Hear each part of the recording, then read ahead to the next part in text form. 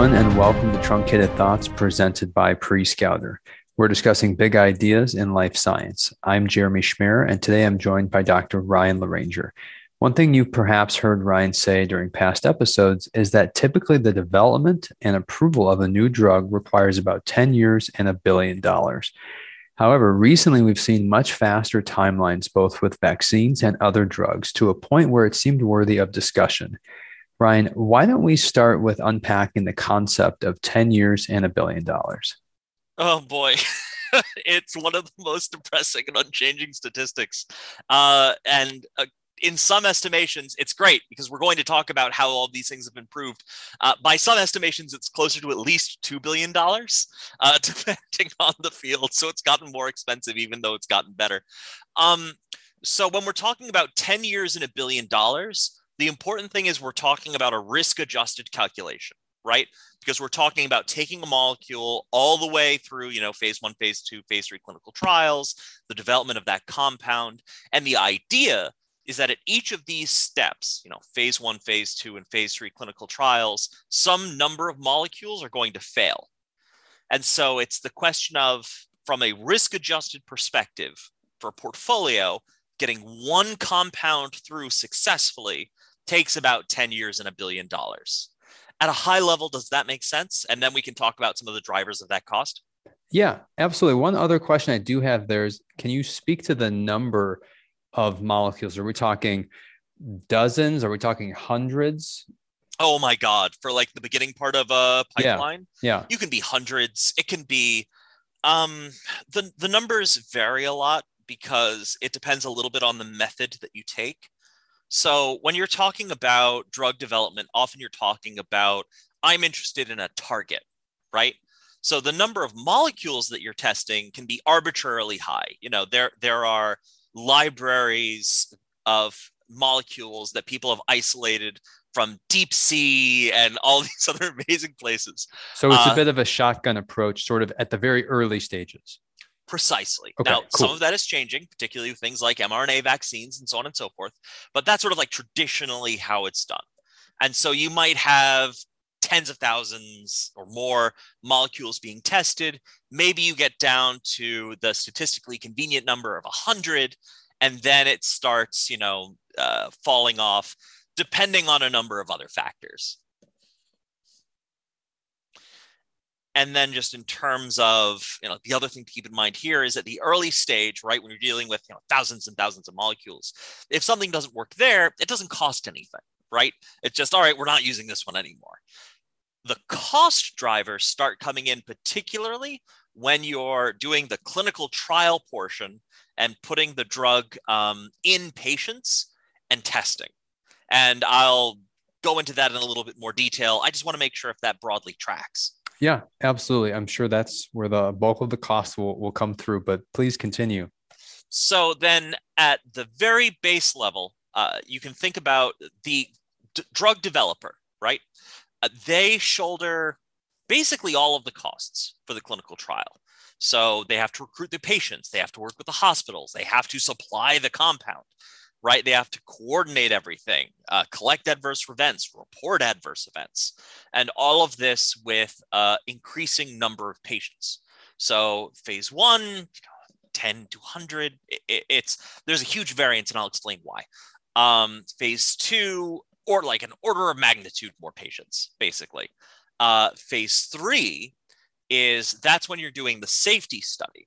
And this is the most, from a drug perspective, phase 3 is the most deadly because now you have an enormous body of patients, all of whom you are treating, and failure is no longer just predicated by efficacy, but also by safety in the presence of adverse events. And you're not, at this stage in particular, you're not just fighting for FDA approval, you're fighting for results which are good enough that you will be reimbursed. Because if the payers don't want to pay for your drug, you're going to have a bad time. Yeah, that makes sense. And I guess when you think about all these different steps, the nuances between the different phases, why is this all moving faster?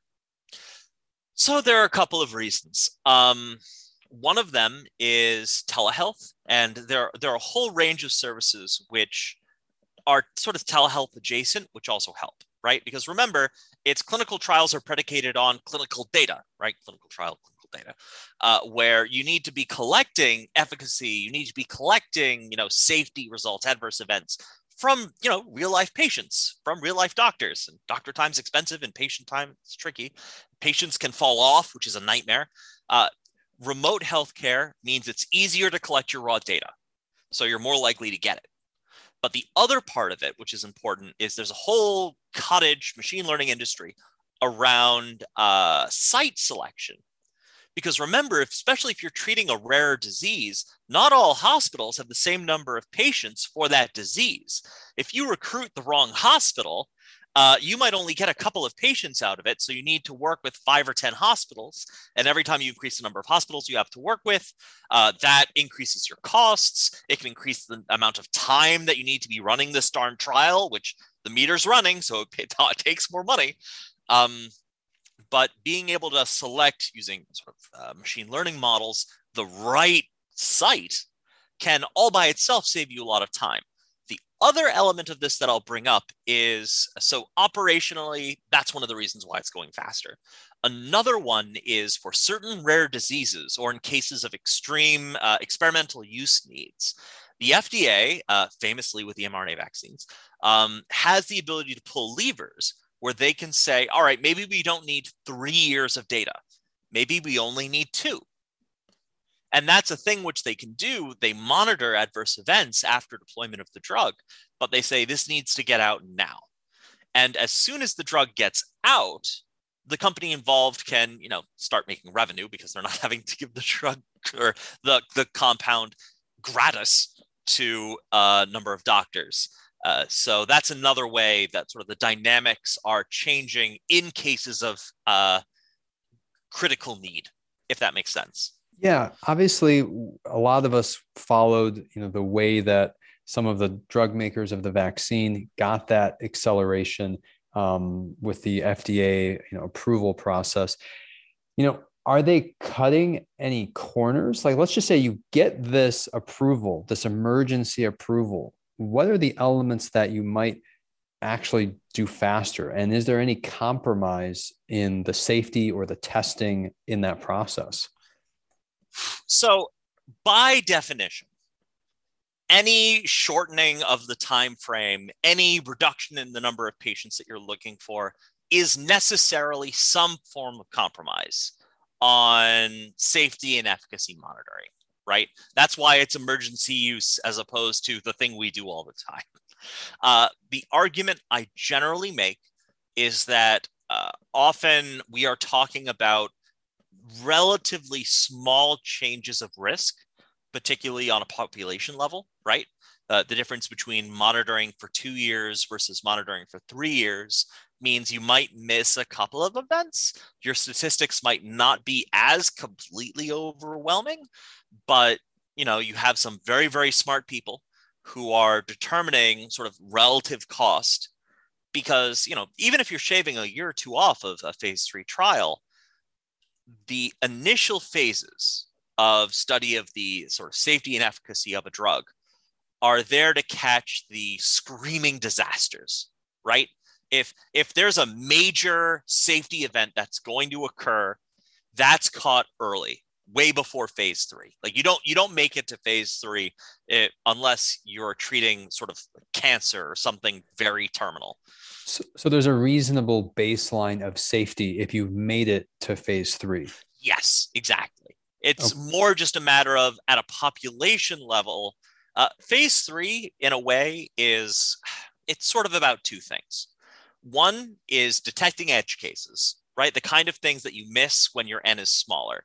The other thing, often with phase 3, is cost effectiveness, not relative to a placebo, but the standard of care these days in the United States.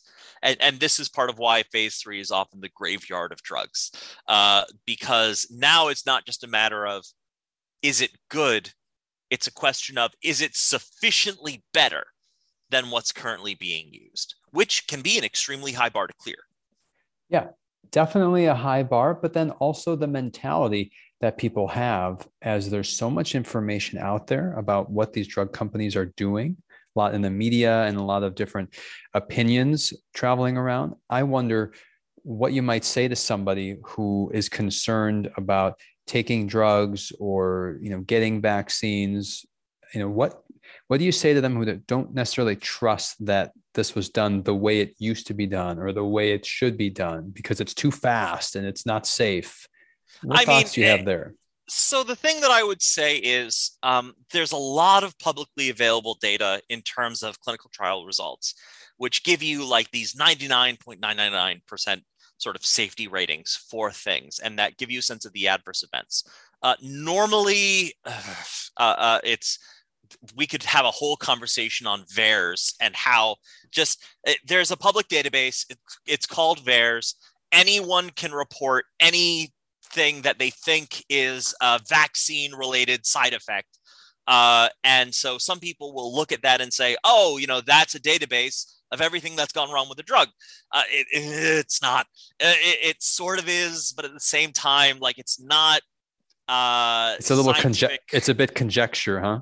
And well, part of the problem is it's very vulnerable to things like zeitgeist, right? It's very similar to other cases where when people sort of think they see something, they become more likely to report a thing they think they've seen. That's a whole other topic.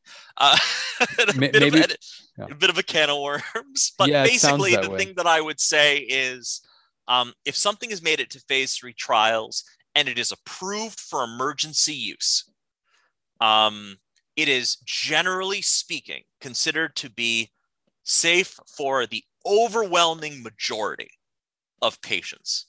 And this is actually one thing, as I feel like it would be terrible if I didn't circle back to this. One of the other things which is theoretically changing the cost for developing drugs is actually related to sort of what we're talking about with safety, where patient stratification, right? People are starting to develop drugs for very specific genotypes, right? Genomics. This is especially important for things like tumors, cancer, where you can say, my drug, or even bacteria, where my drug isn't targeting all cases of pneumonia. It's targeting pneumonia caused by this bacteria with this mutation, and that's my patient population. The important thing there, from the perspective of trial design, is you have a much smaller starting population, so you need to treat far fewer patients in order to get a statistically significant number. Fewer patients, faster trial, less money. The scale is different, right? The scale is completely different. Right. And because you've done all of this mechanistic work, theoretically, the cost for the chance of your failure goes down somewhat, because you're not trying to, fix everything. Right. A one size fits all. Very specific thing, which also we don't have a lot of time to get into it today, but prediction of protein folding has just gotten so good. I think it's Fold Go. It's incredible. Or AlphaFold. That's what it is. Seriously, AlphaFold's incredible. We could do a whole podcast on it, where basically they can take the sequence of a protein and use that to predict its shape, which allows you to much more easily design proteins which can match that shape and inhibit or promote a process. So there are elements of personalization that will continue to evolve, and we'll continue to see those advancements to a point where the drug discovery, drug development process will be much more targeted. Is that a good place to leave it for today? That is a fine place to leave it. Okay. But the challenge, and the reason why we started this with the cost to develop is still going up, is because it's a little bit of a Red Queen thing, where in order to make new drugs now, they need to be cost effective. And that can be a really high bar to clear, especially in areas where there are already a bunch of pretty good drugs. Right on. Well, that is all the time that we have for today. We hope you enjoyed this conversation. If you're not a subscriber already, find us on Apple, Spotify, and Stitcher. Thanks for listening, and we look forward to having you with us again soon.